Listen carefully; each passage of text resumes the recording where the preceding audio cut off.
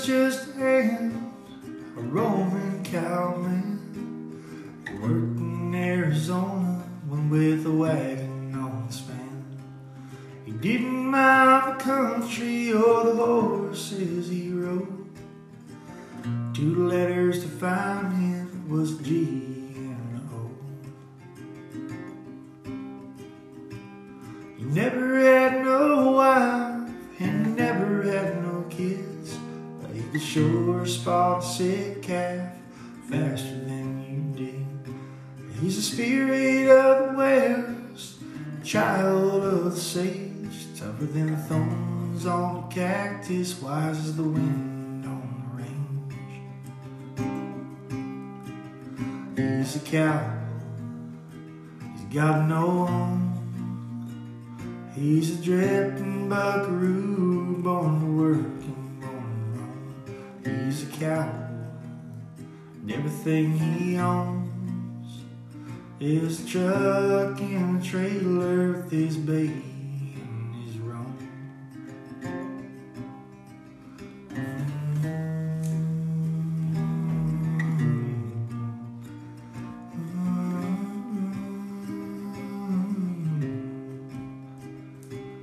You take his bedroll over a 5-star hotel, to live right next to neighbors, to be darn sure live in hell.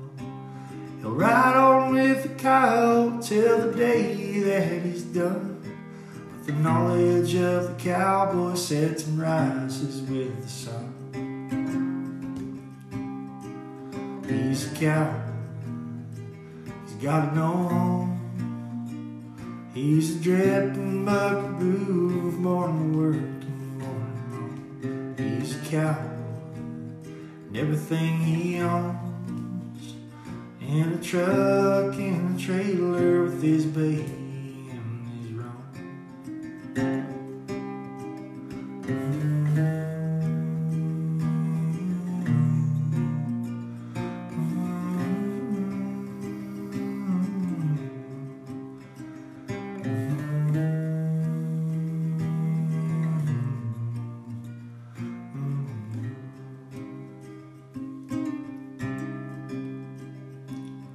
He was just a Roman cowman. He worked in Arizona with a wagon on the span.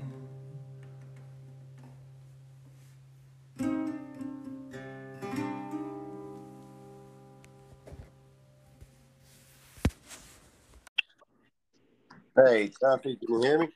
Yes, sir, Tommy. How are you? I'm doing well. How about yourself? I'm glad today's over. Why is that?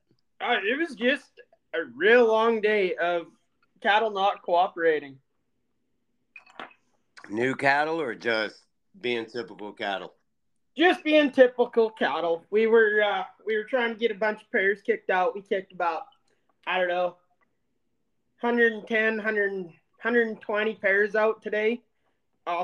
Made a big sort off the rest of the cows that got a calf, and well, you know how cows are.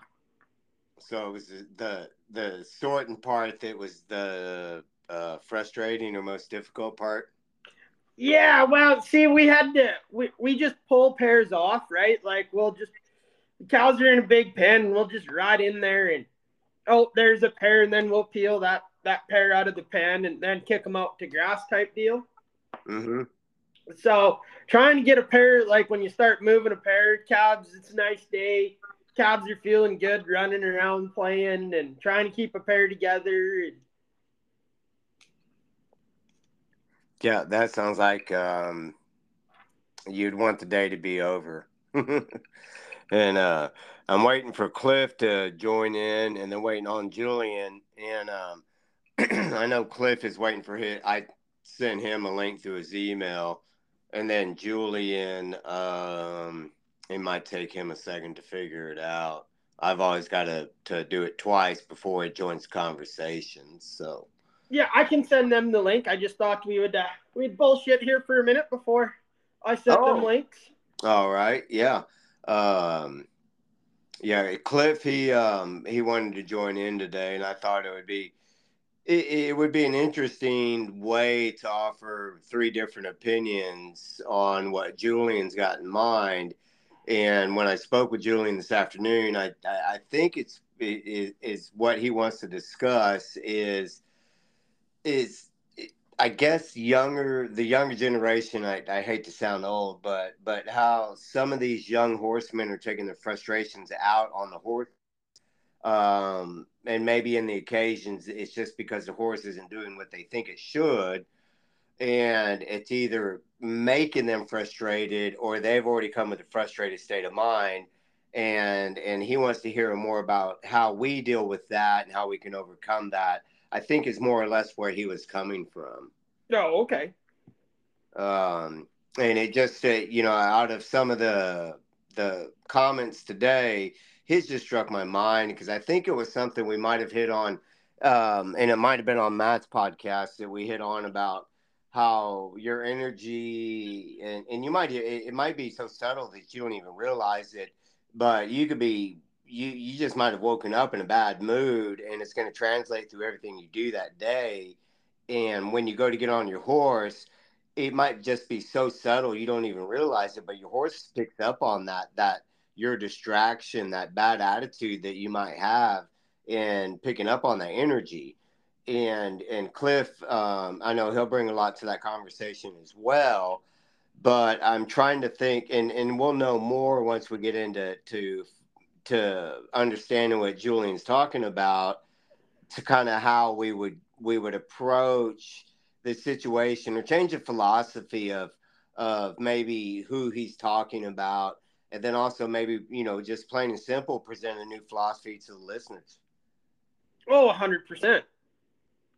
um and it's been something I've been thinking about, for the day, and kind of how we would go with this. But I think when we get into it, we're gonna know more of what Julian's talking about and where he's coming from, and if it's something that you could maybe help him explain a little bit more, or Cliff could explain a little bit, then I think that adds a lot more to the conversation. And I think this is just one of those times that it bringing another horseman on as well is going to bring a little more to the conversation, because I think there could be just different there could be so many different opinions on how we approach frustration and maybe lack of patience with our horses. And I think there's just a lot of ways to deal with it, depending on maybe what's causing that frustration or impatience. And so I think we can all come to a maybe a different way we do it, but like we always say, it's the end result is what we're looking for. Oh, yes. It's always about the end result.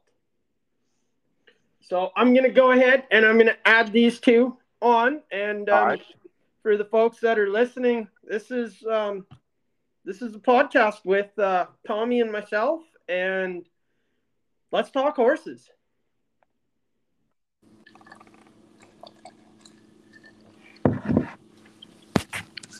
Cliff's here.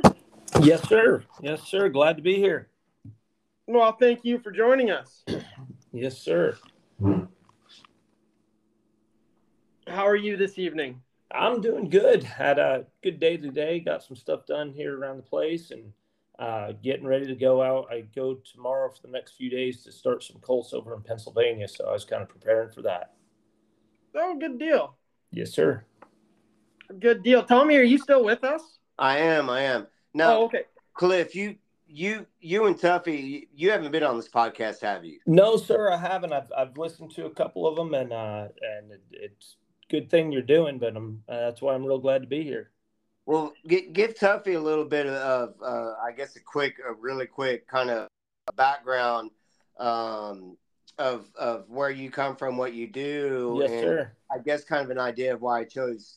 Yep. I wanted you to be part of the conversation this evening. Yes, sir. I was a New York kid, grew up in Long Island, second generation horse trainer there, but it was in a flat saddle jumping fences. And as a kid, all I ever wanted to be was a cowboy and ride horses. And so as soon as I was old enough, I went out west and I got jobs on different ranches and kind of worked my way up. And then I just kind of went around starting colts for a lot of different people throughout the West for a lot of years. And then kind of made my way back to the East Coast now. And I split my year between Florida and Maryland, which is kind of nice seasonally. And I pretty much just start colts and fix problem horses. I travel around the country doing a lot of colt starting clinics as well as horsemanship clinics. And so that's kind of me in a nutshell. Oh, that's awesome. Yes, sir. I don't get away from home too much. I'm fairly kind of just stuck where I'm at. Yeah, I hear that. So, Tommy, did you send Julian the link, or do I need to? You go ahead and try. I don't know if mine went through or not. Okay, well, you guys just kind of talk amongst yourselves here, and I'll get this done real quick.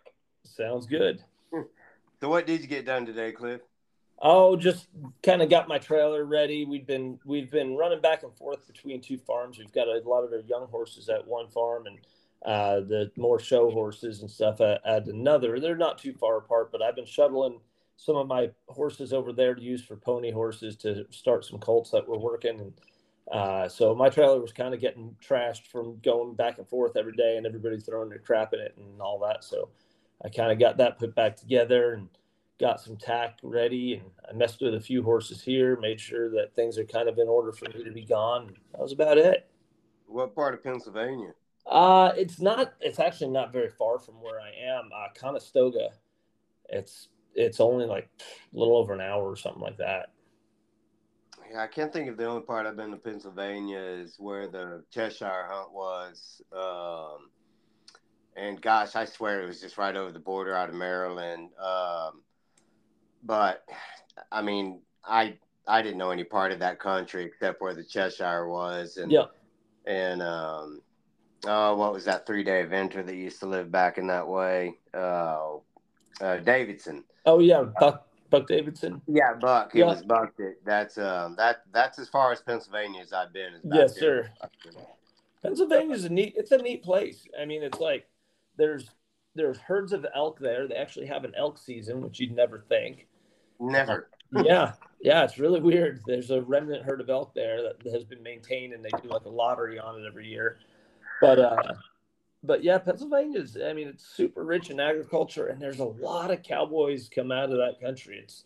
It's odd. You'd never think it, but there's a lot of good cowboys come out of Pennsylvania. Well, the King Ranch did have a little place up there. I know that. Yep. So, sure did. If the King Ranch had a place up there, then there's a little part of cowboy country up there. There sure is. There is. Julian, how are you this evening? I'm doing good. How about you, sir? I'm still breathing. Yes, sir. Yes, sir. So Tommy, why don't you just take off from here? All right. Well, Julian, you and I spoke a little bit earlier about the comments you had made, but I guess first off is give us a little bit of your background, and then we'll jump into the comments you made and maybe get a little bit of understanding of where that comes from, so we can maybe give you some different points of view and just have a discussion about horses. Yes, sir. So, just tell us a little bit about yourself.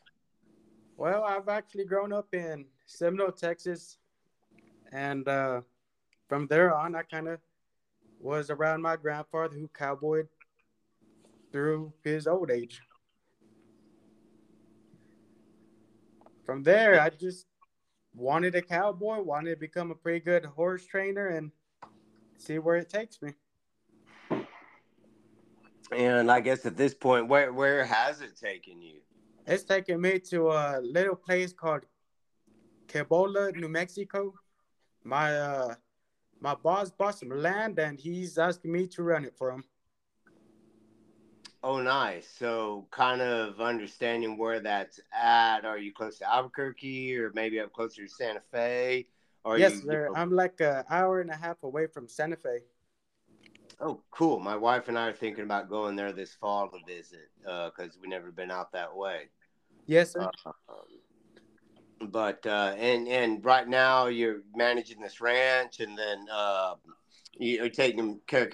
taking care of yearlings or mama cows, and then tell us about your horses. Well, for right now, we're kind of getting everything in good shape. We're taking care of the fence for right now. We should have some maybe 6 weights in around a week or so. Okay. And with my horses, I actually got 4.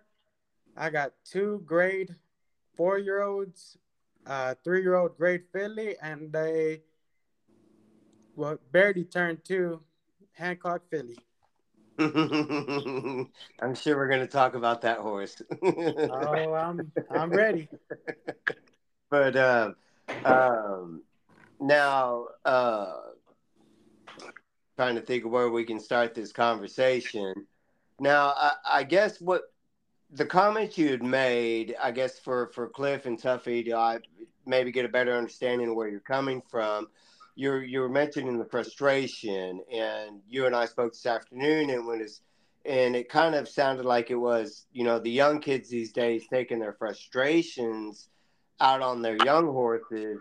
Now, is that frustration maybe coming from somewhere else, or is it just the frustration of what these young horses are maybe causing these young kids to go through?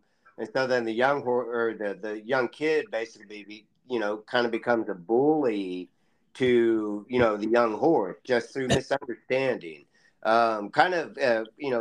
Clarify that so we can understand it, and then probably try to give you the best, I guess, interpretation or best answer we can come up with on that. Yes, sir. Well, that comment I made earlier, from the frustration part, including me, I've seen many of these young kids kind of want to do something, and like it takes time for that coat to learn. No, I think we just lost him. Oh, I think we did. He'll jump back in. Yeah, he'll be back. I'll resend the link to him. But now, what do y'all think of kind of where he's trying to go with the frustration part of this? Well, I guess what I think first off is that it's the young men and frustration with horses coming out. I think it's that's kind of a tale as old as time, really. Like, I mean, I can remember when I was younger, watching young guys thump and tune on their horses, more out of frustration and kind of aggression than out of the horse, what that horse needed in that moment.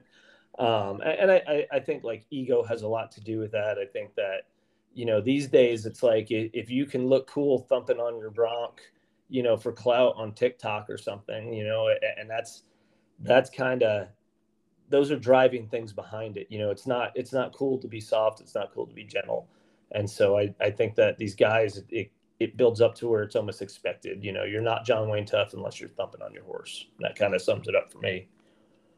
Yeah, and it almost gives them, I don't know if this is going to sound right, but it almost gives them an excuse not to learn to be a much more soft and supple rider. And it's just more easier for them to kind of thump one around and basically ask them everything out of speed. And if they don't give it to you, then you kick them around.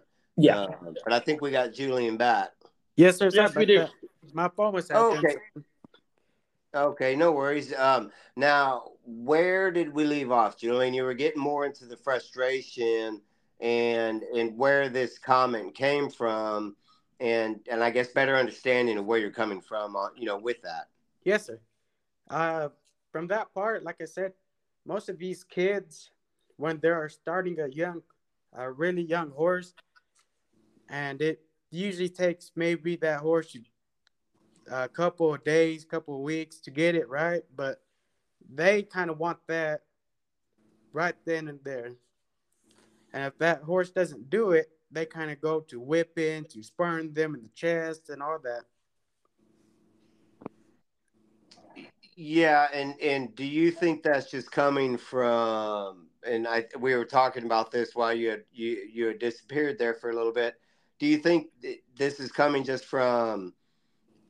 It's easier for them to be that way instead of learning how to be soft and supple, or is it just, or is it maybe coming from an insecurity of a lack of knowledge when it comes to horsemanship, or is it just the way they're going to be, and that's just the way it is. I think it's a lack of knowledge for most of these new trainers. Yeah. Yes, sir. Yeah, I would have to agree. I think a lot of it is lack of knowledge, which is really pretty sad when there's so much knowledge available. There's never been more knowledge available. So, ignorance may be bliss, but I think there's a guilt that comes along with it. If you're ignorant at this point, it's almost because you want to be. I think there's a lot of people that they don't want to be told, they don't want to learn, and it's become like, going to clinics and taking lessons, doing things like that has become made uncool by the masses doing it. So it's kind of, some people want to be ignorant, I guess. Yeah, I think ignorance gives you an excuse just to, like I see it, and I think you'll probably understand where I'm coming from on this, Cliff. It's always easier to be negative than it is positive. Right. And so it's easier to give an excuse than to say, I just don't know. Yeah. And I think as you get older and as you've been on as many horses and been through many experiences as we all have, to me, it becomes a little bit humbling when you can say, I don't know. Yeah. And I can understand when we were all young, we thought we could ride the hair off of anything. And there wasn't going to be any, even though we looked up to the older men, there wasn't going to be anybody to tell us what, how to ride our horses and how to train them because of our ego. And when we can throw that ego away and learn to become much more humble in what we do, I think we're going to learn 10 times faster than if we weren't, to open up that way. Yeah. And now, Julian, and you asking this question, are there a bunch of young guys that you're around or seeing that are in these situations of maybe over frustration, or like when we say ignorance is bliss, that these kids maybe have a little bit of an ego and don't want to learn, or do they not have the access to learn more? Well, as young as I am, I kind of been in that situation. A buddy of mine, he's from Farwell, Texas. His name is Roy Edwards. He's a old time cowboy. He's seen me kind of go through that phase. And one day he went up, told me, "Hey, horse, and take a breather." And from his words, he told me to relax and just train. Don't get frustrated because you're going to get the horse frustrated. And from there on, I kind of just take a breather and try to get right with the horse. Now, let me ask you that. I'm going to ask you two questions. First of all, did we lose him again? We did. Oh, dang it. Now I'm going to keep losing my train of thought. Where's my notepad? Yeah, I got me a notepad here just in case that kind of stuff happens. Now, Tuffy, how old are you again? Me, I am 34. Golly, you're young. Some days I really don't feel that young. But imagine when you're 48. I don't really want to think about that. So, and Cliff, you're 44? 43. 43. Okay, so yeah, you're just 5 years younger than I am, and And so, Tuffy, talking about these experiences of frustration and whatnot, like I can think back when I was 34, there was so much to learn, so much knowledge to gain, and I guess I don't want to say I wasn't open to it, but I was so stuck in that phase of I'm the only one here breaking colts. I don't need to learn anymore because I've got a waiting list. And I know all there is to know because I'm getting by with these young horses. Was there ever, at the age you're at, Tuffy, does that ever, and I guess honestly, does that ever pop into your head? Well, I mean, it does and it doesn't, right? Because I ride a lot of my own horses. I've kind of gotten away from riding the outside horses just because of my job. and what I have to do. But as of the frustration, I know where he's coming from because you're working on an outfit, you're taking care of cows. There are things that need to be done every day. And you're riding a young horse and you're like, golly, I got to get this done, and this done. And, sometimes just the stress of what needs to get done and trying to get something done. And, just a colt being a shithead at times, which every colt will be, the frustration really will kick in then. You're kind of on that time clock where I got to get this done. I got to get it done now. Mm-hmm. And then, you will fall into, and I'm just as guilty of it as the next guy, kind of drumming on one and, just trying to force them through it. Yeah. Well, we got Julian back. Yes, Yes, sir. Okay. Okay. What I was asking, Julian, there were two questions you were telling us about. The old man that told you to get off and take a breather. And so what I was asking is, how old were you when that happened? And then what did you feel like when you got off and you actually sat down for a moment and thought about it at that moment that he asked you to do that? I was 20 years old. We was checking pens at a little feed yard up in Millshoe. And how I felt is I felt like he was right. I got off, took a breather, kind of petted on the horse, got back on, and just went to riding. I just started walking. Walking with the horse or just away from the horse? Just with the horse. Good. Okay. I was kind of hoping that that horse would be with you. And then after that, and you got back on, did what did it take a while for you to I guess get that in your mind that you needed to be opposite of what you were before you got off that horse, or were you still kind of unsure of yourself and oh gosh, what's the word I'm thinking of? You maybe took a different approach to riding this horse. Well, once I got back on, I kind of just thought to myself, it doesn't take a minute, it doesn't take a day. It usually takes a few weeks for them to get this right. So I usually went step by step, but I took things slow this time. Yeah, and slow is much better than fast. And how old are you now? I am 21. Oh gosh, I was expecting to say like 25 or 26. No, sir. Now I feel old. So Julian, I think you're probably in a pretty good place right now. But I guess with the three of us, Tuffy, Cliff, and I in this conversation, pick our brains. What do you want to know? What are some of the things that are driving you crazy right now when it comes to these horses? Well, the most I really wanted to learn about is how to connect with the horse. How can a horse and me become pretty good? Okay, let's give that one to Cliff. All right.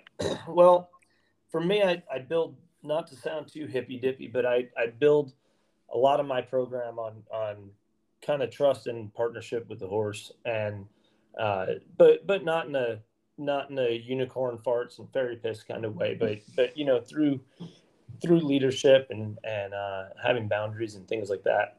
But I think for me, really what builds connection for me with my horses is doing whatever I need to do, whatever it takes to convince that horse and show that horse that he's safe when he's with me. And when you can make a horse feel safe when he's around you, for an animal that is a prey animal like they are, feeling safe is something that doesn't come easy. And when they find that feeling, they're always going to hunt that. So if you can get them feeling safe with you and build that kind of connection, man, you get a horse doing a lot of things for you. Yes. Now, Tuffy, you're in a different situation than say Cliff and I. and you've got a job to do, but you also want to build a connection with that horse. And it seems that Julian is going to be in a position or in a position that's maybe a little similar to yours, where we lose him again. We did. Oh, man. Just when this really starts to get rolling. But I guess I'll just continue with you, Tuffy, on this question is, now you've got a job to get done and you've got a horse to ride. And I know there comes a point where that job maybe overrides what you got to do with your horse. And like, what advice could you offer Julian to help, I guess, get along or get through those moments with his horse when he has his job to get done? How to build that connection with his horse at the same time when he knows he might have to get rough with him. Not rough with him because he's being a shithead, but just rough with him because there's a cow that's taken off pretty quick and you got to get to it. Like what I do is, if I'll just put miles on him, right? Just miles on him. And if I have to go after a cow, as long as he's trying to get after that cow, we might not beat that cow. That cow might get away. But as long as he's giving an honest shot at moving his feet and going forward, hey, we're winning. Yeah. And right. And so, Julian, what I was saying there is right before we lost you is Tuffy's not in the same situation that you are, but y'all have basically a job you've got to get done, and that's cows. And those cows are going to be a priority over your horse work. So I compared to what what Cliff and I do, I wanted Tuffy's perspective on basically you've got another thing to get done with these cows and your horses, and how do you make that connection? And so that's where Tuffy was going in this conversation. And I think kind a of big give you thing something to relate to. I think a big thing too is that I've started doing in the past few years is every morning you saddle up and ride out, you kind of know what your day is going to be. There's going to be some unknowns, but you kind of have a game plan of what you're going to get done that day. And if it's just an easy day of gathering or just an easy day of checking, I'll take a younger horse that I really don't need to do a whole lot. And if it's going to be a day where we know we're going to be roping or we know it's going to be a long day, I'll take a horse that's mentally ready for that. Mind you, things pop up on the pasture and when you're out checking cattle. And what I really like to do too is if I'm riding with somebody and I'm having trouble, let's just say, Tommy, like you said, there's a cow you got to get around. If there's another guy there to help you and you can set it up right where he goes after the cow and you just kind of follow, right, and get that horse moving, it saves you drumming on him and just digging after him and basically picking a fight with him, right? It gets his feet moving, and he's not really thinking about what he's doing because he's just following the other horse, but he's moving his feet and he's going forward. And he sees, you turn that cow, you're building his confidence, right? There's somebody else there to help him. Yeah, and having someone that help you sure is going to take a little bit of the pressure, especially when you're bringing these young horses along. Now, Julian, in your situation right now, being that you are 21, I mean, Jesus, I can think when I was back at 21. What are your goals? What is becoming a horseman or horse trainer your goals, or is becoming, say, a working cowboy that produces his own horses for sale to keep, or are you looking to get on an outfit that maybe has all the young horses, you get to break them while working cattle? At this age that might be also hard to answer, but is that kind of the career you're headed toward, or what part of that career would you be headed towards? Well, basically all of them. Basically, I kind of want to become a better horsemanship, better trainer. I want to go places where I could see and I could learn. Yeah, and that's a big thing. And I'm just gonna say right now, when I was 21, I probably had no patience for anything in the world. And right now, the biggest piece of advice I can offer you, and I'm sure we can all offer you, is just be patient. It will happen if it's what you want to do in this industry. And I'm trying to think of think here of oh damn it. Cliff, save my breath. Start talking. Oh man, I don't know where to give me a topic or something. Where were you when you were 21? Oh, I was like a loose horse, boys. I was kind of all over the place, really. But I was about 20 or 21 when I made the big leap, like totally left my hometown, kind of where my family was and all that, and went out west. Prior to that, I'd gone, for kind of short stints to different places, people that would have me out and ride colts or something. And so about 20 or 21, I packed my bags from New York. I drove by myself all the way out to Redmond, Oregon, and went to work for a cutting trainer out there for a while. And then I ended up going to work for some ranches out in that part of the country. But man, I was just kind of wherever the wind blew me during that period. That's kind of where I was. Yeah. And Tuffy, I know it wasn't that long ago. Where were you when you were 21? I was basically just drifting around, cowboying here, cowboying there, riding. I just wanted to see different country, right? So I just moved around a lot. Kind of route for whoever I could ride for, right? If there was an opening on a ranch, I would fill it and go work for them for a while till I had enough of that place. And, here down the road, they're hiring, and I wonder what it's like over there. So just move on and go over there. We have him back? Yes, sir. You guys don't mind letting me know what you guys are using, so I won't have to keep breaking up.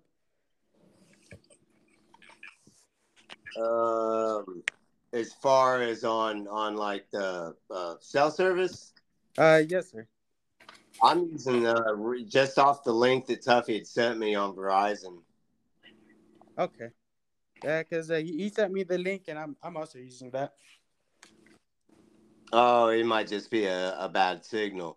But what we were talking about was where you had cut off is the age of 21, and where we were all at when we were your age, and and we were also before you cut out, we were discussing like where you're headed, where you want to be at this age, and it's not just horsemanship, but it's working cows and bringing along young horses, at the same time while working cattle.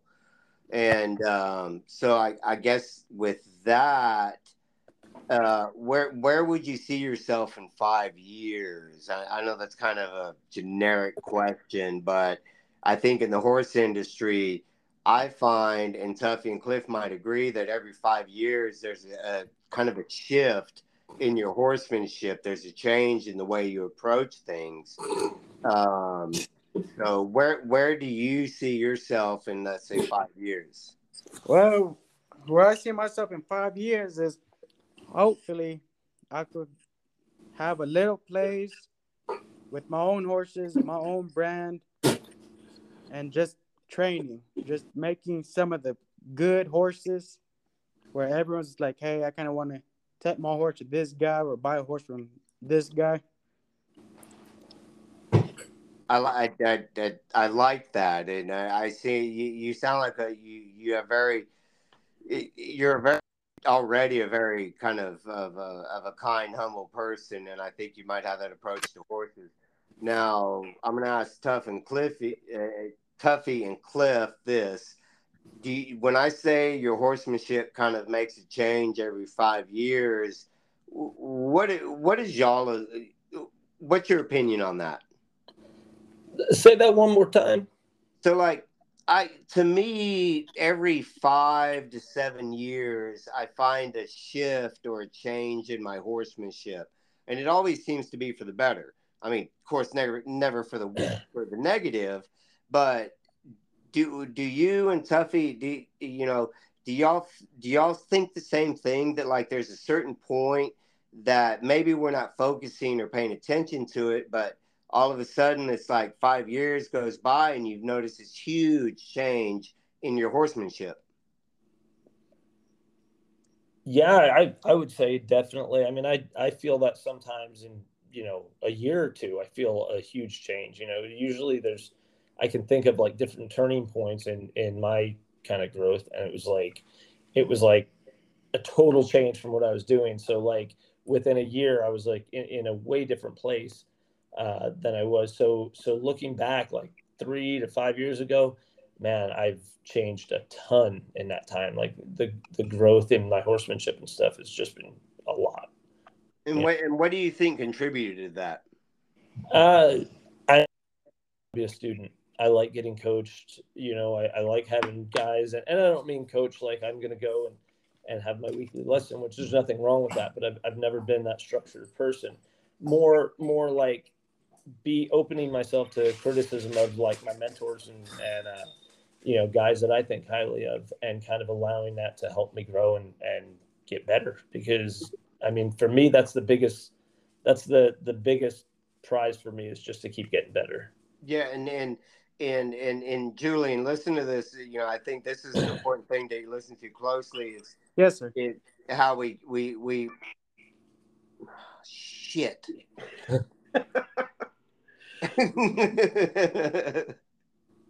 So Tuffy, give us your philosophy on that question there.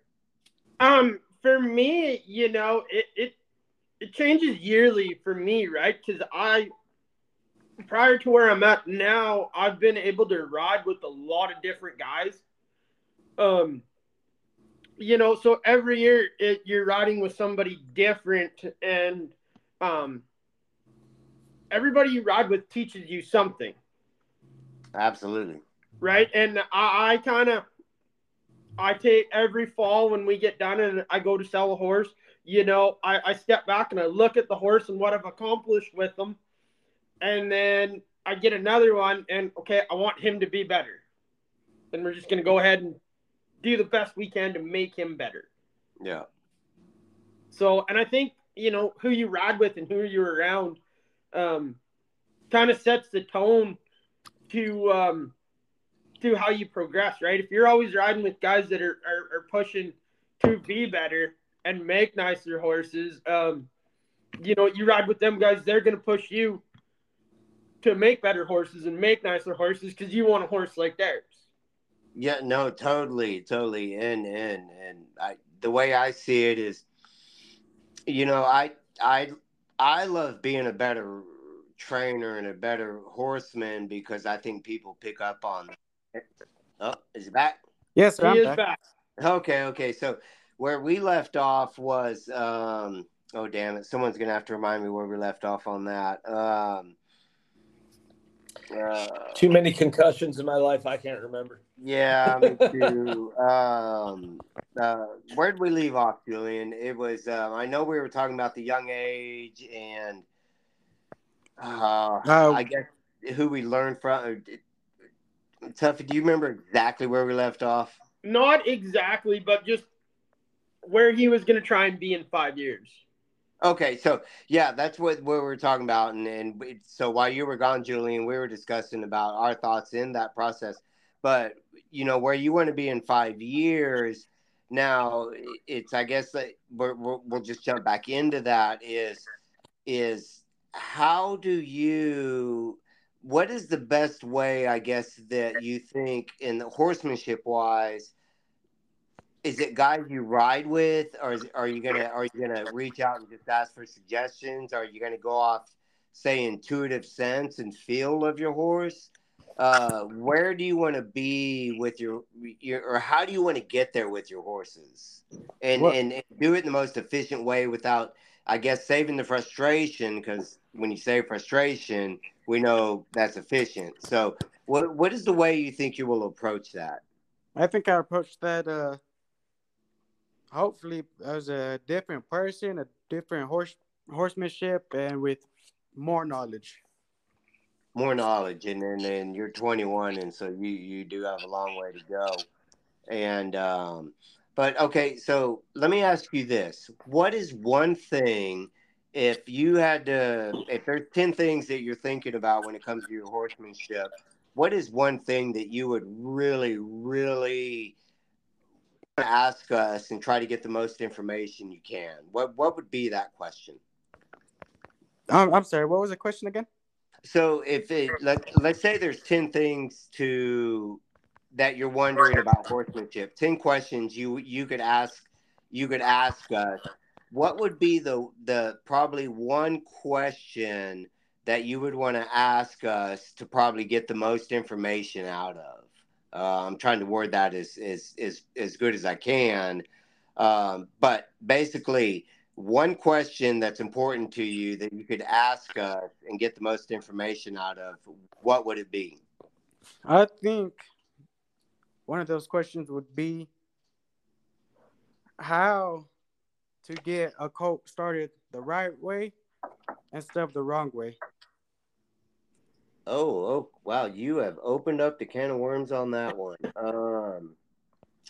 Let's see here. I mean, I think with your question, there there is no right or wrong way to start a horse.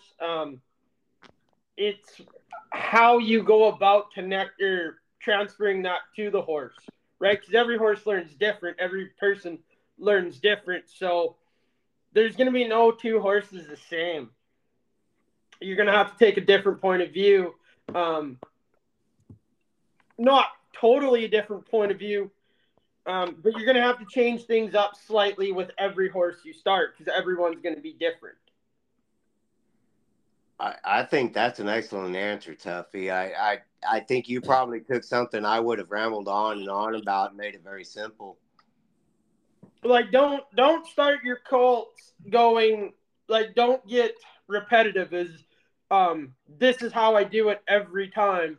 The horse will tell you when he's ready to move on, when he's ready to progress and all that, and just go by what your horse is telling you.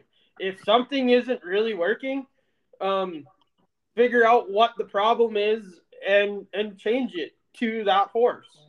Yes, Maybe sir. it's just switching a bit out. Maybe it's just doing something a little different. Yeah. We're listening, Tuffy. Yeah, you're right on, man. The and I couldn't, I gotta say I couldn't agree more with you. And I think to add to kind of just what you were saying at the end, if I were to sum that up, it would be just keep developing your feel. You know, your feel for the horse, your feel for situations, your feel for your gear, all of it, and just keep on working on building that to where you can read the situation, and feel isn't some metaphysical thing.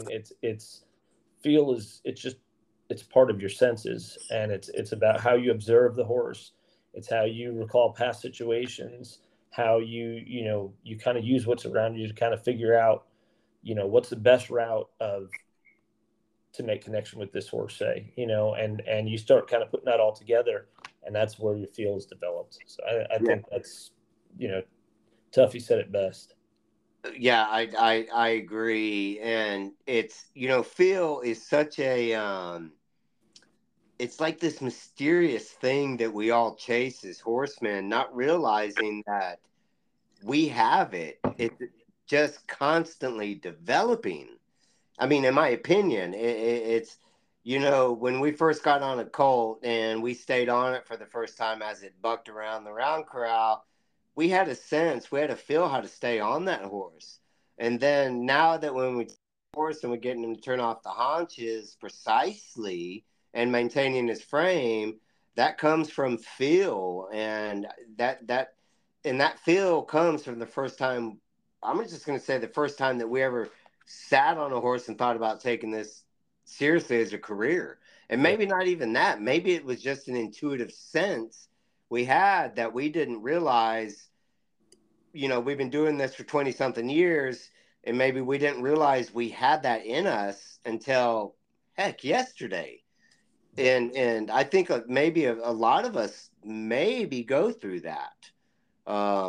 Like Julian's not on, we can probably drift off the subject a little bit. Yeah.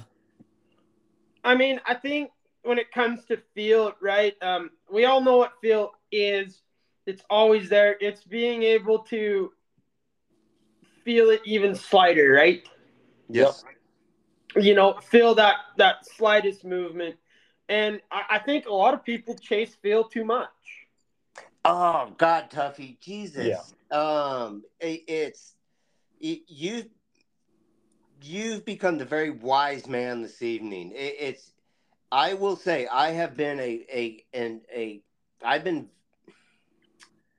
what's the word I'm looking for? I've been guilty of that.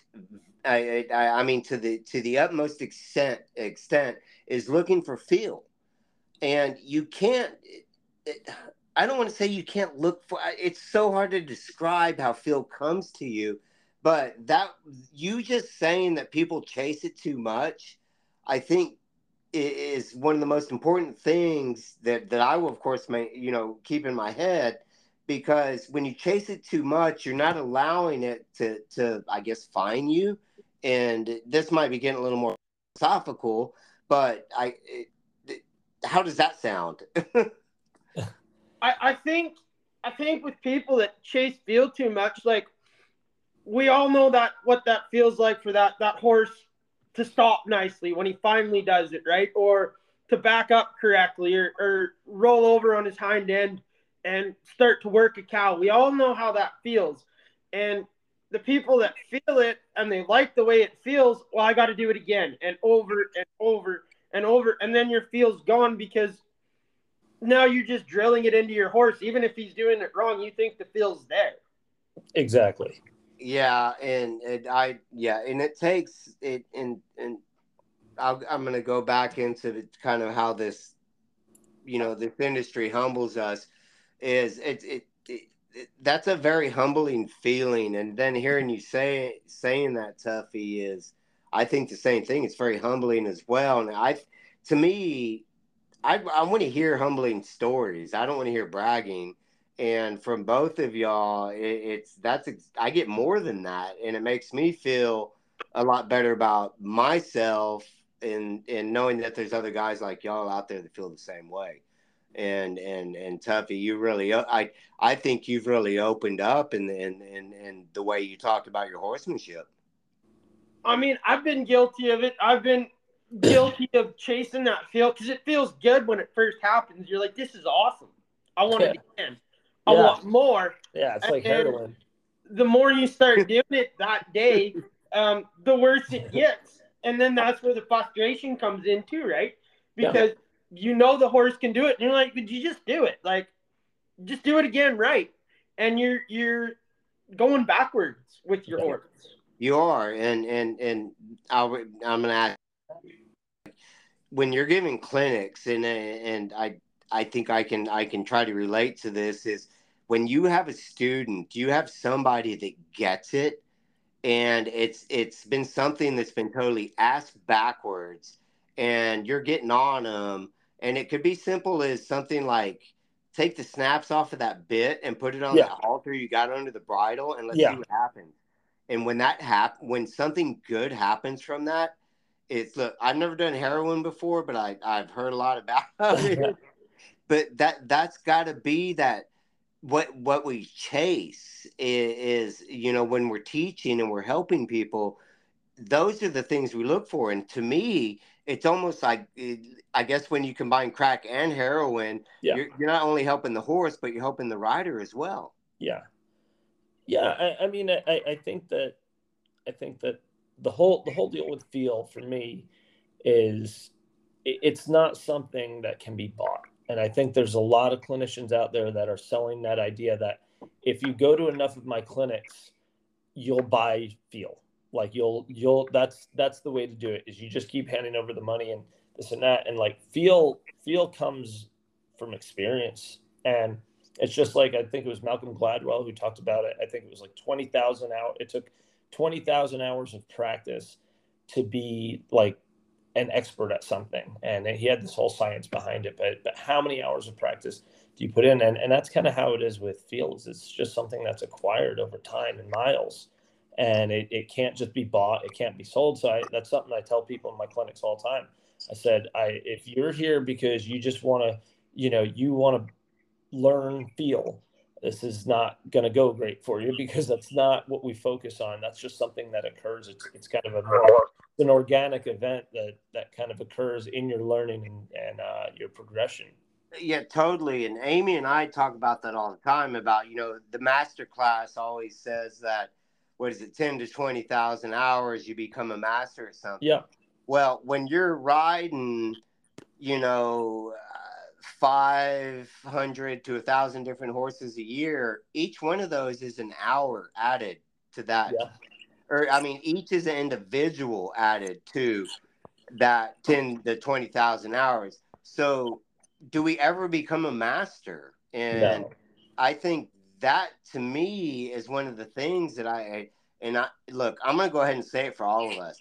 That's why we do this, is because we will never achieve perfection, but we're always chasing that better ride, that better horse, that better movement, that better foot placement.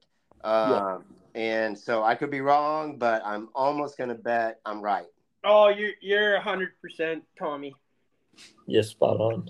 And I think for me, anyways, like, for feel and actually figuring stuff out is, an old guy I used to work for, he'd send you out alone. There'd be 1,000 cows together, and he'd send you alone out to do it and just go get it done. And you really learn, what to do. And it's a cool feeling because you're concentrated on getting a job done, and your horse is just figuring it out. And then the more you do it, gathering cows by yourself, you start asking your horse different ways. And I've caught myself doing it. Just getting out of his way. He knows what he's doing. Just let him go. No, it's getting out of his way. And Julian, what we were talking about when we lost you is Tuffy hit the nail on the head, I think, to what you were looking for. Oh my God.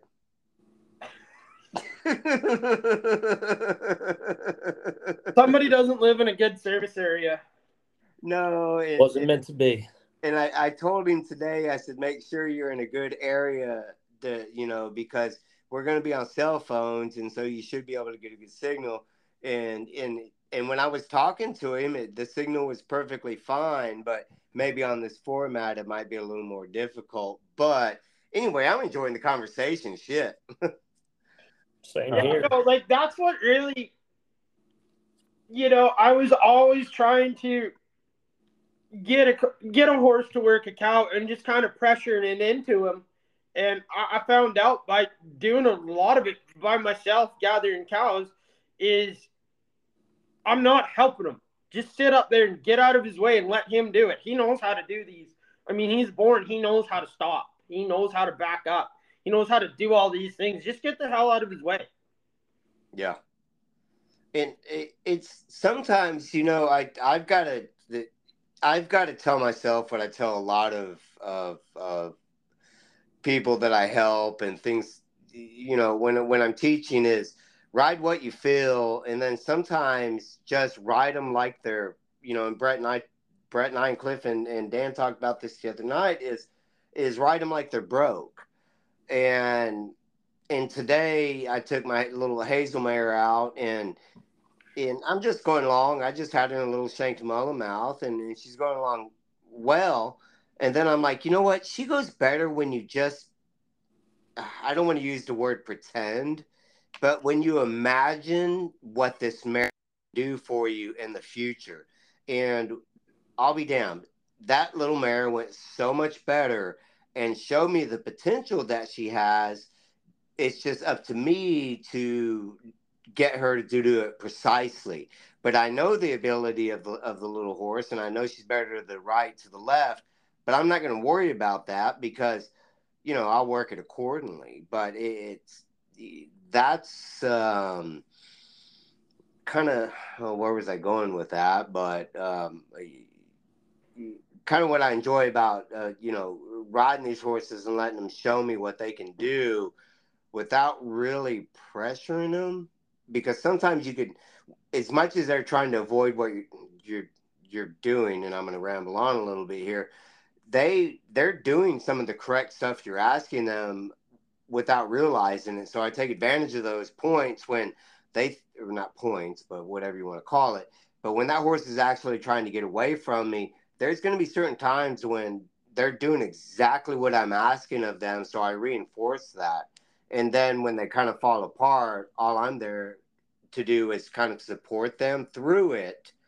And they maybe don't understand that at the same time, I'm still training them. They don't understand what that means. And that is my TED Talk for the evening. I mean, I think a lot of people too get too caught up when they catch their horse to ride out. Is I'm gonna train on him. I'm training on my horse. Just ride him. Yeah. And Cliff, how do you step away from that? Like, it's you know, every time I put a foot in the stirrup, I'm like, I got to be training. And listening to you talk and listening to your philosophies, how do you avoid that? You know, I think it has a little something to do with I'm an ADHD kid, and you know, over the years I learned how to really sorry.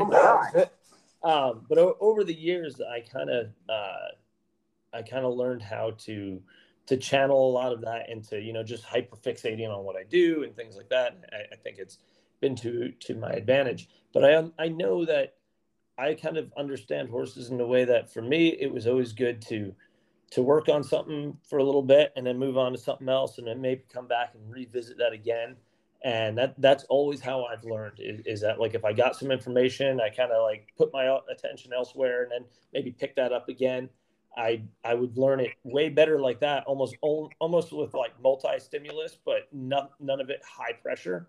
And so I kind of applied that to horses, and it really works. And you know, there's a lot of stuff I've read about how horses learn and how their mind functions, as far as you know, how they grow dendrites in their mind as they learn, and what, like, rest and digest in between different actions often makes a horse kind of that's burned or scored into their brain, and they learn it way better that way. And it's a really interesting topic, and I mean, it's a whole rabbit hole you can go down. But for me, I think that understanding that, you know, now kind of understanding how horses learn better, it makes a lot of sense to me. It's very relatable. So let me, and with that thought process or that philosophy, that's I'm assuming that's within one ride. And I guess the way I'm going with that is, like, when I am riding Hazel, or, oh, I can't remember the other horse, they kind of give me these 5 to 7 minutes of brilliance, and I'm just there to ride it correct as I can. But then there'll be 3, 4, 5 minutes of we're all over the place. And my job is just to be there to be prepared for when all of a sudden they step into that correct movement, that question that I was asking of them. Would that be similar to what you're saying? Yeah, like if I knew my horse, like, say I had a young horse and I knew they petered out after like 5 minutes of kind of really getting them put together and maybe framed up and really riding around. If I knew that they were consistently petering out at 5 minutes, I might work them kind of harder for 2.5 minutes and quit them before they quit me a few times. And then you'll find that you can kind of start to move that threshold for their tolerance of how much time by actually cutting short and never running them out of gas. Because sometimes you run them out of gas and they feel defeated and they just, you know, they don't try as hard after that, you know? Yeah, it's all, you know, and I'll say this probably with a little more of a, you know, humanistic, you know, humanizing them a little bit, is it's kind of, we change their mind, not so much through changing our mind, but being aware of maybe how we can oh God, I don't want to say confuse them, or beat them to the punch. But like you said, if you know they're going to peter out at 5 minutes, quit them at 4. Right. And then all of a sudden, to me, you might realize that in the next session, you're going to get 6 minutes out of them and quit them before 7. And then it gets maybe a little better and a little better from there. But then to be aware of, okay, 12 minutes is the farthest we can go with consistent hard work on this horse before he kind of, or she kind of loses her mind, or not loses her mind, but loses the concentration to what you're asking of them. But I think the whole process of getting from that 2 minutes to 12 minutes is shit. Why we do this? And I think if I could add one thing to that is that there has to be balance to it all, though. I can't forever just adjust what I need to get done in a day according to how many minutes that horse's quarter lasts and he runs out. So there's got to be balance to it. So maybe in the beginning, when I'm really trying to get with a horse and build some confidence and build some try and help him dig down and find a little try, I'll let that horse, I'll protect him and I'll let him feel successful as many times as I can to bring out some of that confidence and bring out, some of that spark in the horse and so on and so forth. So it's kind of it's just a balancing act, really. You've got to be firm and you've got to have boundaries, but you've also got to be willing to kind of soften to them too at times. Well, there's something you said there, and I'm writing it down right now. Is let them be successful. Yeah, and that's the best way that I've heard anybody put together. Like, I think it's something that a lot of guys might understand or realize they just can't put it into words. And that right there, Cliff, has or not answered, but it just made it simple for me to explain what I've always kind of said is let them have their successes. Yeah. And from there, that horse is going to excel. Not only the horse, but you as the trainer is going to excel as well. Yeah, absolutely. Absolutely. And for me, it's kind of a lot like how my brother and I were raised, in that our dad he was never the dad that came down on us because we failed. He would always almost like celebrate our failure just as much. He'd be like, well, you tried. You went out there and you tried your butt off. And yeah, you skinned your knee and wrecked your bicycle, but you know what? Tomorrow you're going to go do it and you're going to go kick its butt. And now you've got it figured out. And so he was always positive even about that. He never made us feel terrible. And his thing was, he always kind of had the attitude that it was better to try and fail than to just avoid doing it and never try, and so I think that really kind of stuck with me. Well, that I will say, Cliff, I think that's a huge influence that maybe a lot of not just guys but girls look for and never get. Is you had a try and fail experience as a child, and failing was not necessarily a negative, but it was a positive. And it's realizing that, and I love that now. Any negative that I have, I'm like, you know what?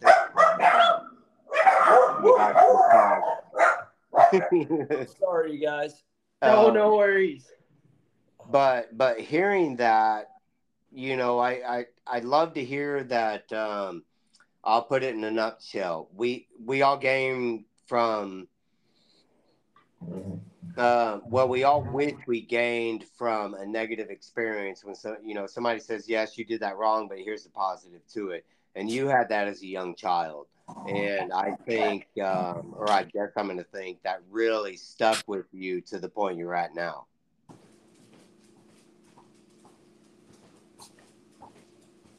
Uh-oh. Hello? Are you there? Yeah, we're still here. Oh, yeah, I'm here. Oh, we must have lost you. Well, good. That didn't sound like a bunch of rambling then. No. So, Tuffy, I'll let you go ahead.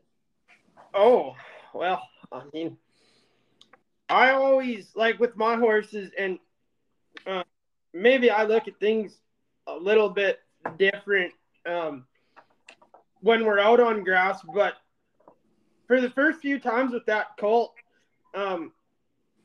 you know, it's kind of almost nice to have that cow beat him a few times, right? If he's kind of just loping along and not really trying, it's kind of nice to have that cow beat him, and then you got to go a ways around and bring that cow back to the herd or whatever you're doing, because then he figures out this is a lot more work if I just would have got there. I was just about to ask you that if they figure out that it's a little less work if they just stay right there instead of letting the cow go by him, it's a lot more work. Yeah, and I mean, there's not every situation. There's a lot of times when I don't want cows to beat me. But if I'm just kind of working by myself and I have the time, and that colt's really not lining out for me or getting after something and going, let that cow run off. We'll go the long way around her and we'll bring her back. This is just going to be a longer trip for you, and you're going to figure out getting from point A to point B. When I ask you to go is going to be a lot easier on both of us. Yeah. And letting him figure that out, that he can get there. He just needs to figure it out, right? Yeah. So I guess sometimes it's like, I don't have kids, but I guess it's like telling kids, okay, go ahead and do it your way and see what happens. Yeah, there's a lot of lessons to be learned in failure, and you know, from failures comes experience, and that's what it takes to make a good one.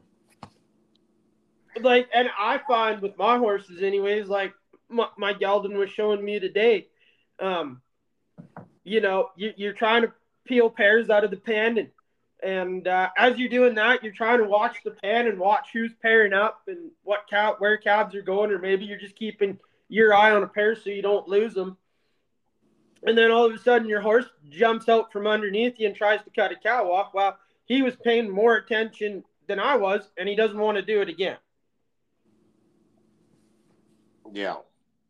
And that's what I look for in my horses, right? You know, that's what I'm starting to get real happy with my horses, when they start thinking for themselves when we're in a working scenario, and they start reading the situation and reading that cow's movement and actually hooking on to something. You know, I agree with you on that, and that's what I miss about working cattle and you know, being in the open country like that, is I've got to look for things that basically make my horse think for themselves. And it almost feels unfair because there again, I'm thinking of looking for things for them to challenge. So I'm thinking for them already, in a sense. Instead of using my horse for a job, I'm creating jobs for them. Now, that's not negative, I don't think, in any way. They still have to do what you ask of them, but there's a different mindset when it becomes to what I do, and I ask of my horses, to what you do and have to ask of your horses is you know, I can sit for a second and think, should I do this or should I do that with my horse?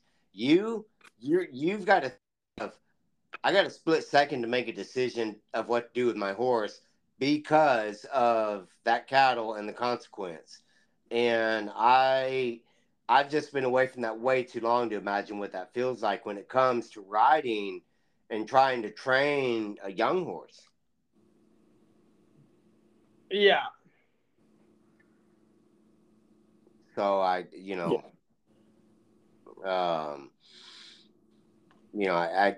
wish I could find that again, but I think those days might be gone. Yeah. So, Well, come on up here. We'll put you to work.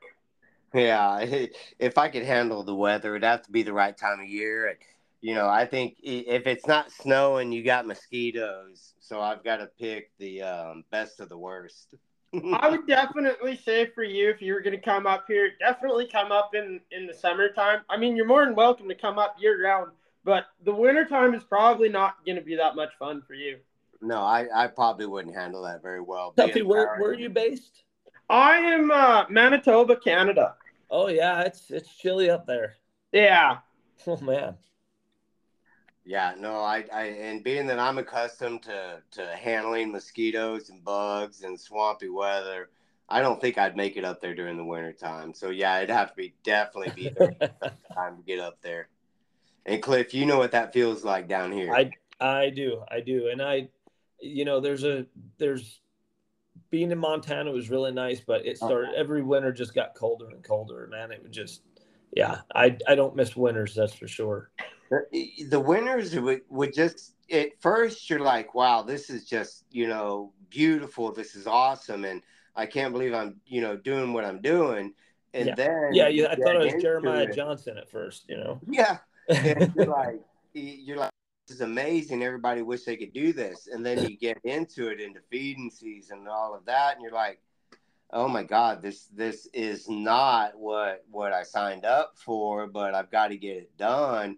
But those what I will say, 3 months of summer were to me some of the best times I ever had in that country, especially Bighorn. I mean, Bighorn was amazing. It was amazing.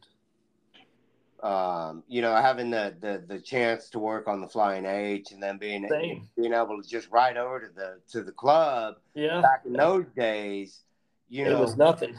It was nothing. And then when Jerry and I lived over at the Purdy place, I think one winter he was down in San Antonio with a bunch of green horses there at Ratama, and I stayed up at the Purdy place there right out of Story. Yep. And boy, the winter was tough that year. Oh God, it was tough. And yeah.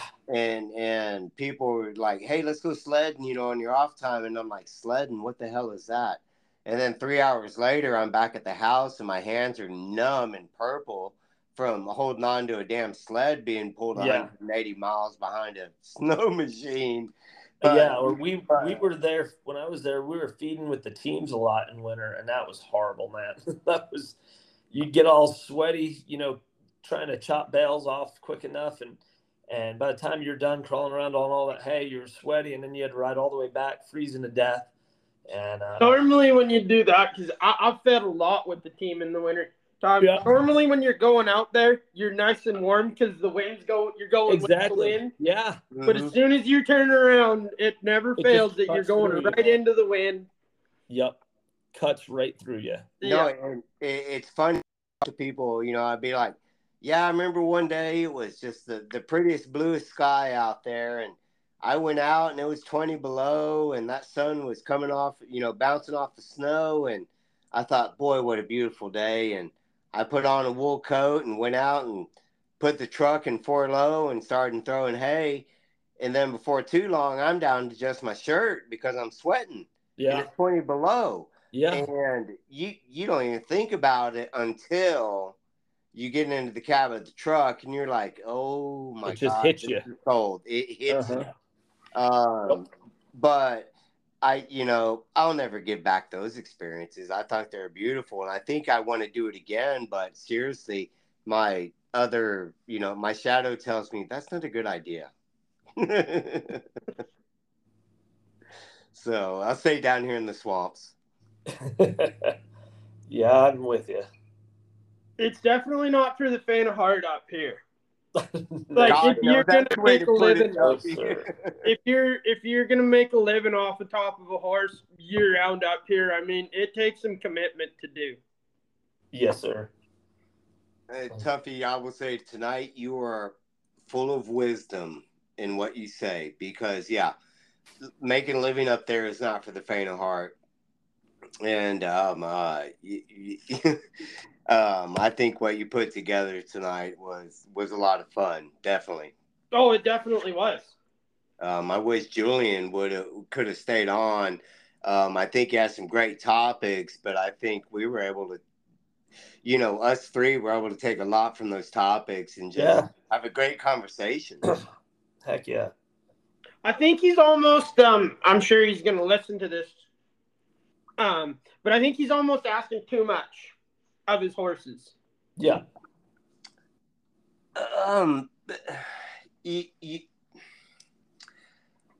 I'm still trying to gather what he was saying, but I think you're right, Tuffy, is that he's in a position that it's I'm asking for a friend, but it's really, for me is I'm having some issues with my horses, but maybe I'm expecting too much of them.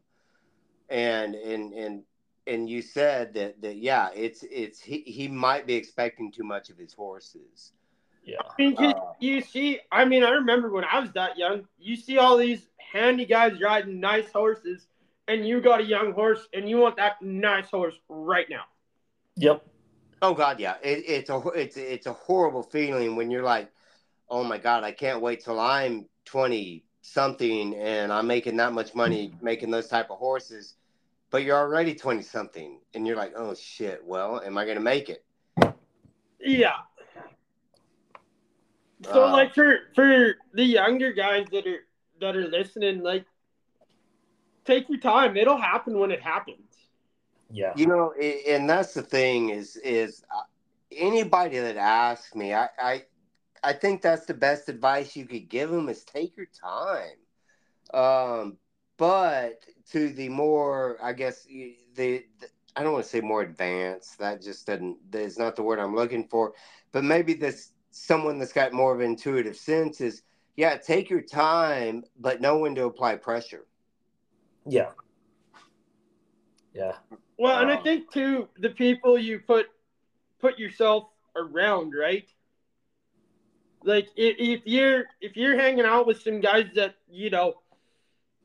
enjoy or like to kind of put on a show and cowboy on their horse, I mean, before too long, you're just gonna fall into suit with them guys. Well, it's oh God. This is the only thing I could come up with. There's a lot of dog and pony shows out there that'll make you look good for that moment, but there's very few. Oh, I don't know what to call them, but there's very few people out there that I guess do more without being seen, and that's not the way I want to say it. Is if I want to teach anybody, it's not going to be a dog and pony show. Look what my horse can do. It's I want to see the worst of your horse, the worst of you, so I can do the best that I can from what knowledge that I've gathered over the past years. And before that gets too deep, Cliff, chime in. Yeah, I don't know when it comes to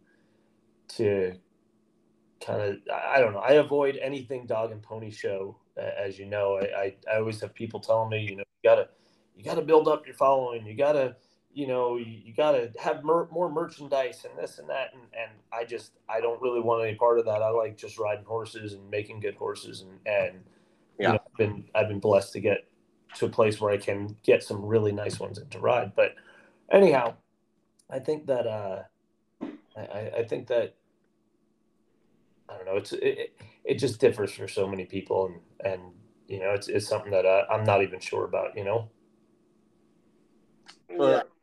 Not even being sure about that. Do you struggle with that? I don't know. I don't know. It's something I've never really examined. I don't think.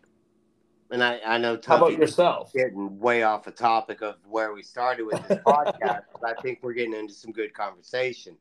And I dig this kind of stuff. Is Cliff? You've hit on something that I think a lot of us think about. Yeah. And what is your take on it, or what's your experience? Now, I want you to ask me that question. Okay. I mean, in detail. Like, no, I think what prompts that in you, what kind of causes, what brings that out in you? I mean, I guess that's it. Like where does that come from, or where is it rooted? And I just your experience there. As far as is wanting to be a better horseman or my insecurities, I think that for people, insecurities come about in a lot of ways, right? So like for some, it's like outright, you could just see they're an insecure person. For others, more bigger egos, you know, more everything is fine on the outside. But you I know, go ahead. I think it's me against myself. Yep.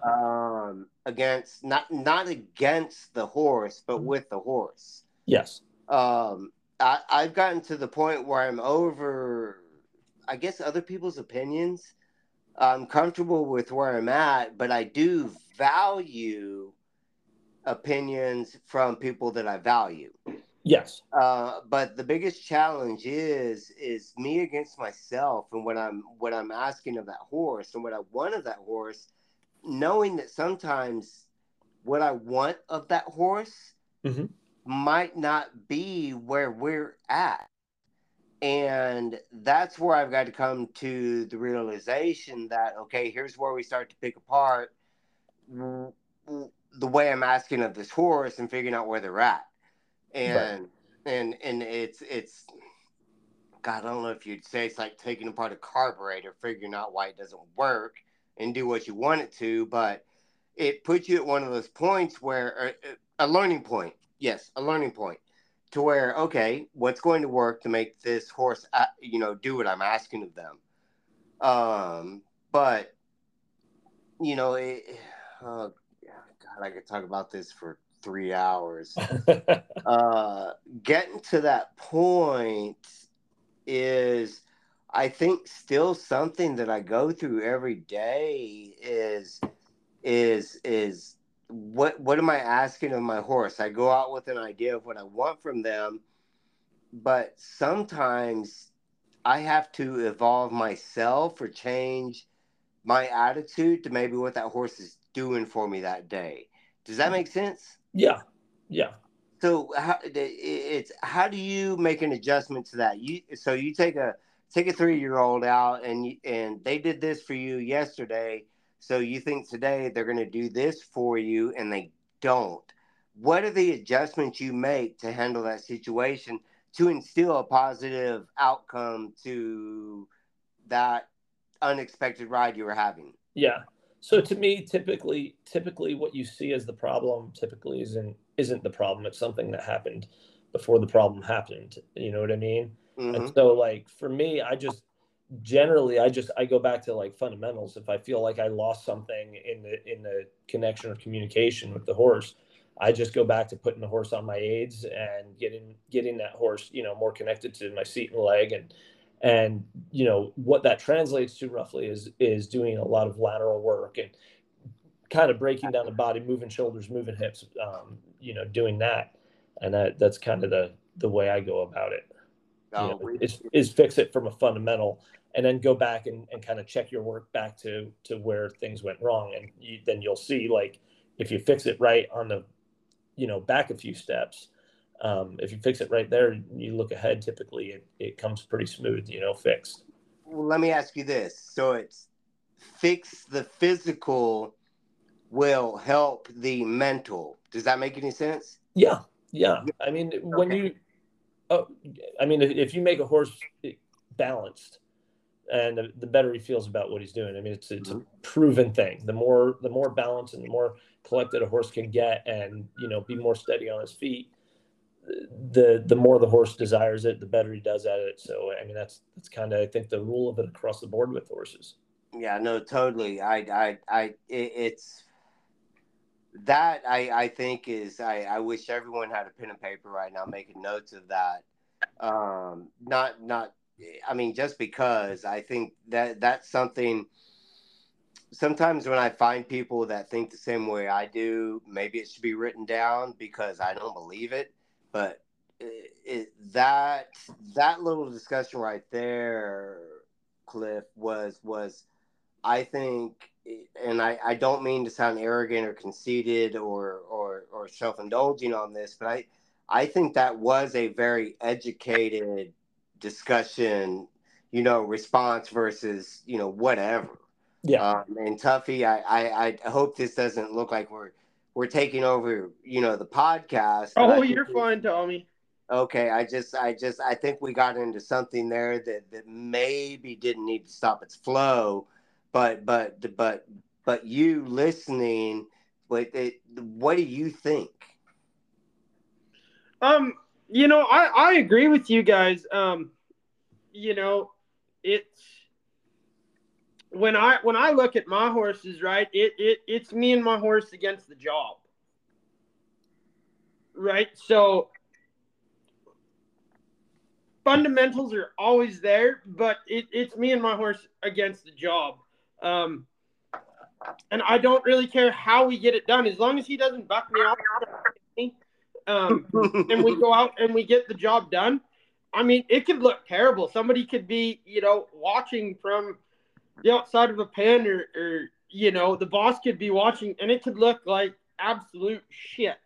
Yep. But as long as we got the end goal done, that's a win in my book. Tomorrow will be a little better. I totally agree with you. And to add to that, I think there's a lot of people out there, a lot of trainers, especially out there, that shelter and kind of protect their colts too much, or their young horses too much, and they're afraid somebody's going to see them doing something ugly or riding ugly, or maybe their horse's mouth is going to be pulled open while they're trying to get that horse to face up or something. Whatever it is that could go wrong in that moment. And there's so many people whose egos and reputations would suffer so much if they allowed their horses to get in situations like that where things get kind of ugly. I mean, I see it all the time, because I go to a lot of these different events, and these horses they're trained, but they're not prepared. They haven't been exposed. You know what I mean? Well, let me ask you this. How do you prepare yourself to explain to the owner or rider of maybe what you're doing they shouldn't have seen? It's something I think about all the time, is explaining something that they should have not seen that will benefit their horse. So not to give away the secrets, but it's I've learned that it's being able to see what's going to happen before it happens, and being able to call that out to your audience as you're teaching, and say, like, if I have one going around, he kind of cocks his hip at me, and I know he's going to kick at me when I shake that flag at him, and I'm going to have to spank his ass for that. So I'm able to say, okay, guys, watch the next time he comes by and I shake that flag, he's going to cock his hip. Now, next time he comes around, I'm going to have to try to kill him for about 3 seconds. And then I'm going to back off. And then there's no shock. There's no surprise. They understand what's going to happen, why it's going to happen. There's an explanation, and there's almost an anticipation. Then I find it creates in people like, oh, is he going to be bad? And is he going to need his butt spanked? Because they now possess this little bit of knowledge. Knowledge is power, So I think that is the ticket to helping people understand things better, is the education prior to it happening, and getting that off the table and kind of out there. I think that is awesome, because it's like, why not put, and this might not be putting it the right way, is why not put the worst in front of them, knowing that the best is going to come from what you're asking of them. Yeah. Because you've taken the focus off. To me, I think sometimes it's changing the focus when you're teaching the public is maybe draw the obvious to what they might be thinking, but have them do the opposite, I guess, and then have them overcome, or not overcome, but have them learn from that situation. I'm just trying to think of how I teach when I do, but it's always throwing something in there that just listen to what I say and do what I do what I say, not what I do, I guess, in a sense. Yeah. And I think you said that earlier, Cliff, is do what I say, not what I do, because there's a lot of things that we do that we're not going to have necessarily our students or our clients do, but we just want them to see that it can be done. Yeah. I will say, if that makes any sense. Yeah, I think so.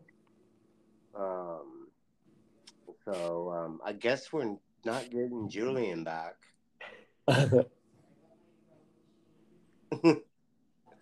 Bad service. Yeah. Well, I think we at least got to get into a good chunk of what he brought to the table. I think there was some value in what we all shared, and kind of looking back on it, at least he got to have that experience. No, Yeah, I and he's got to absolutely. remember too. He's still young, right? Yeah. Yeah, 21. Geez. Dude, I give him a lot of credit just for asking. Yeah. Oh yeah. I was sitting there going over my notes, and I was like, okay, he asked this question when he was 20, and then all of a sudden he drops the bomb on us that he's 21.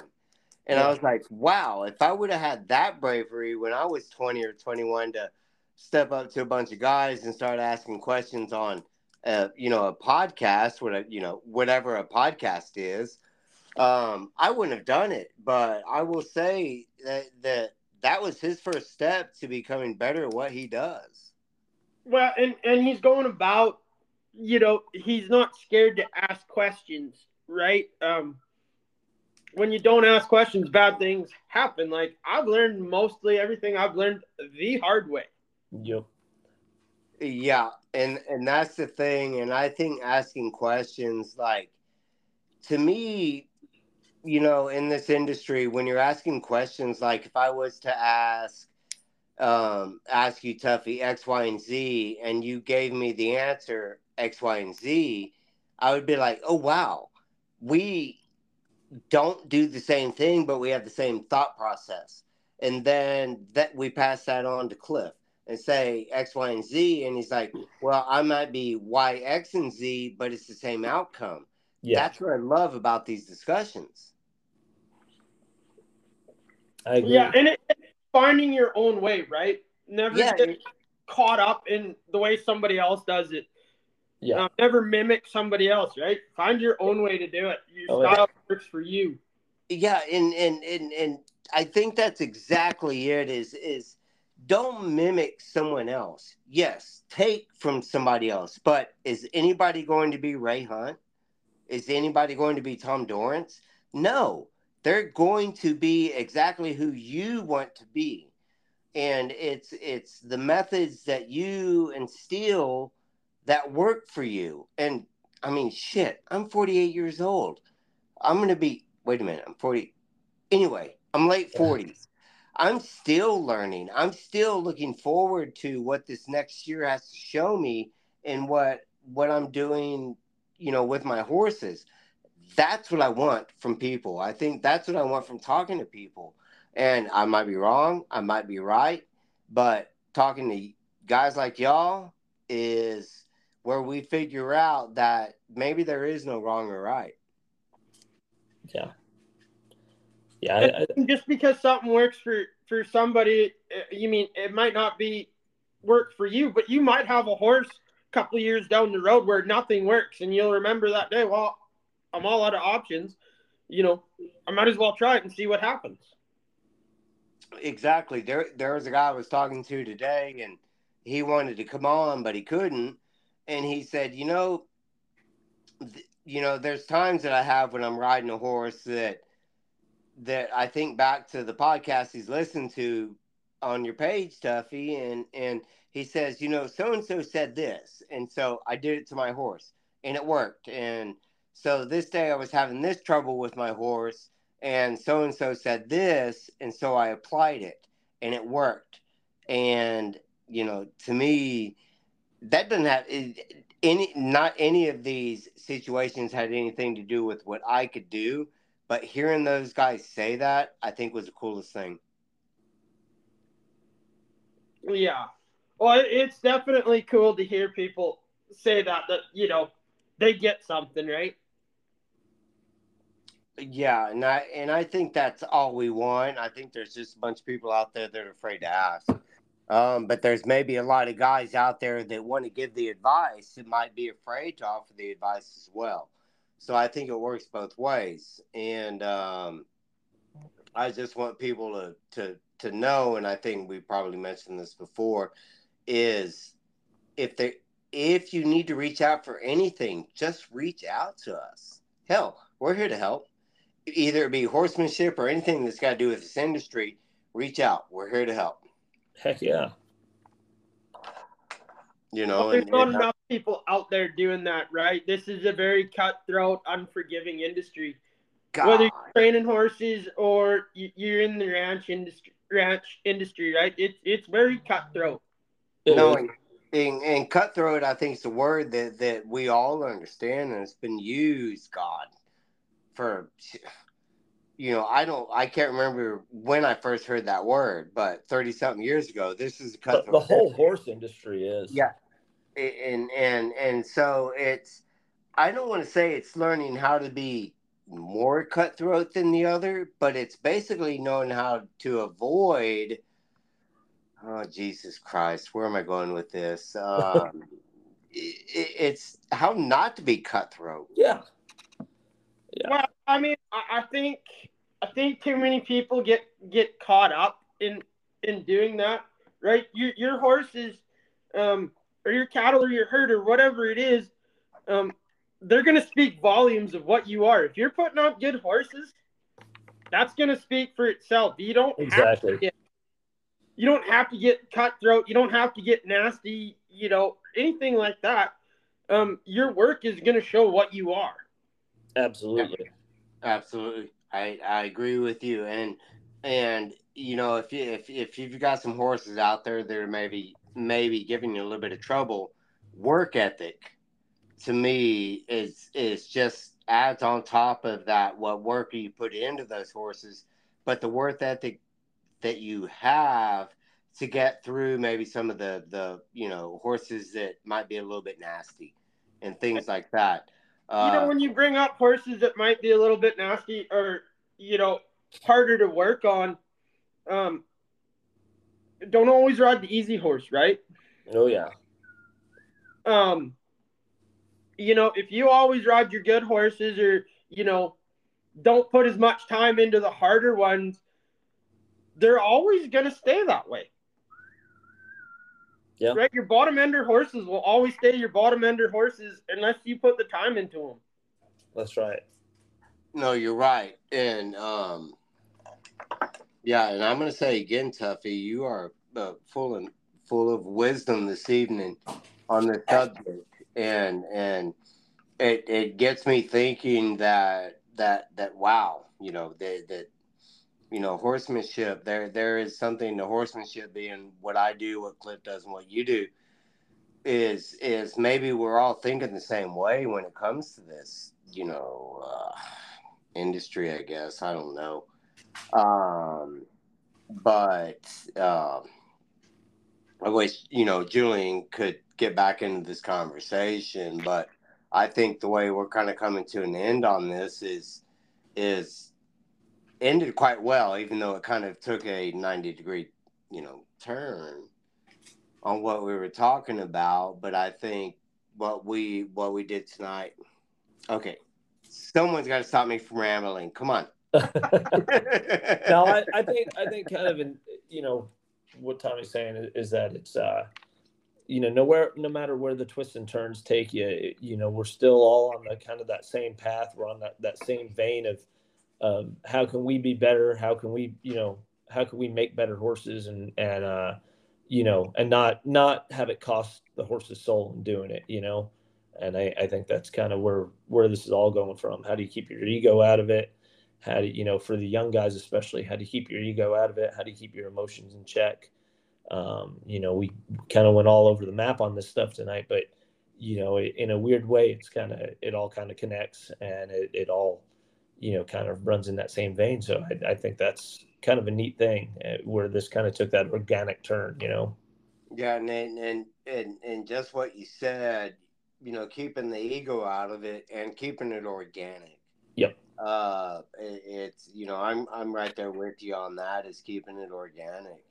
Yes, and letting the stuff happen, and I guess that's the easy way of putting it, is letting this stuff happen, and we're gonna know if it's gonna work. We're gonna know if it's not gonna work. But before we go any further deeper into that, Tuffy, you're the host. Let us know how it went. I had a great time. Good deal. I had a great time, and I cannot wait to do it again. Awesome. Thank you so much for having me. I really enjoyed it, you guys. Oh, thank you for coming on. Hope yes, to be back on in the future. Yes, sir. And hope to cross paths with you down the road, buddy. Hopefully. You never know what is going to happen. Yes, sir. Well, you guys have a great night. Yeah, thank you so much. We'll talk soon. Bye.